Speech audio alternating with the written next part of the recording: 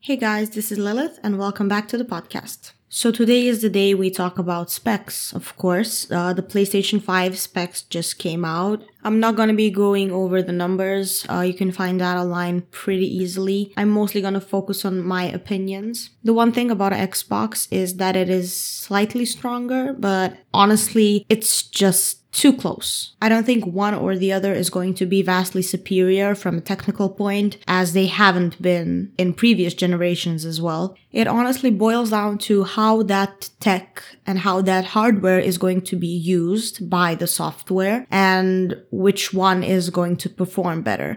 And that is a thing that we cannot know at this point. That is something best compared when you play the same game on two consoles and see how they actually perform. As far as the big reveal goes, PlayStation was kind of lackluster. They usually go with the flashy reveals. I feel like they're a little late to the whole console wars party, and it doesn't really seem like something they would do. So I'm thinking either they kind of lost their mojo or they're gonna hit us with a surprise these coming days. What do you think?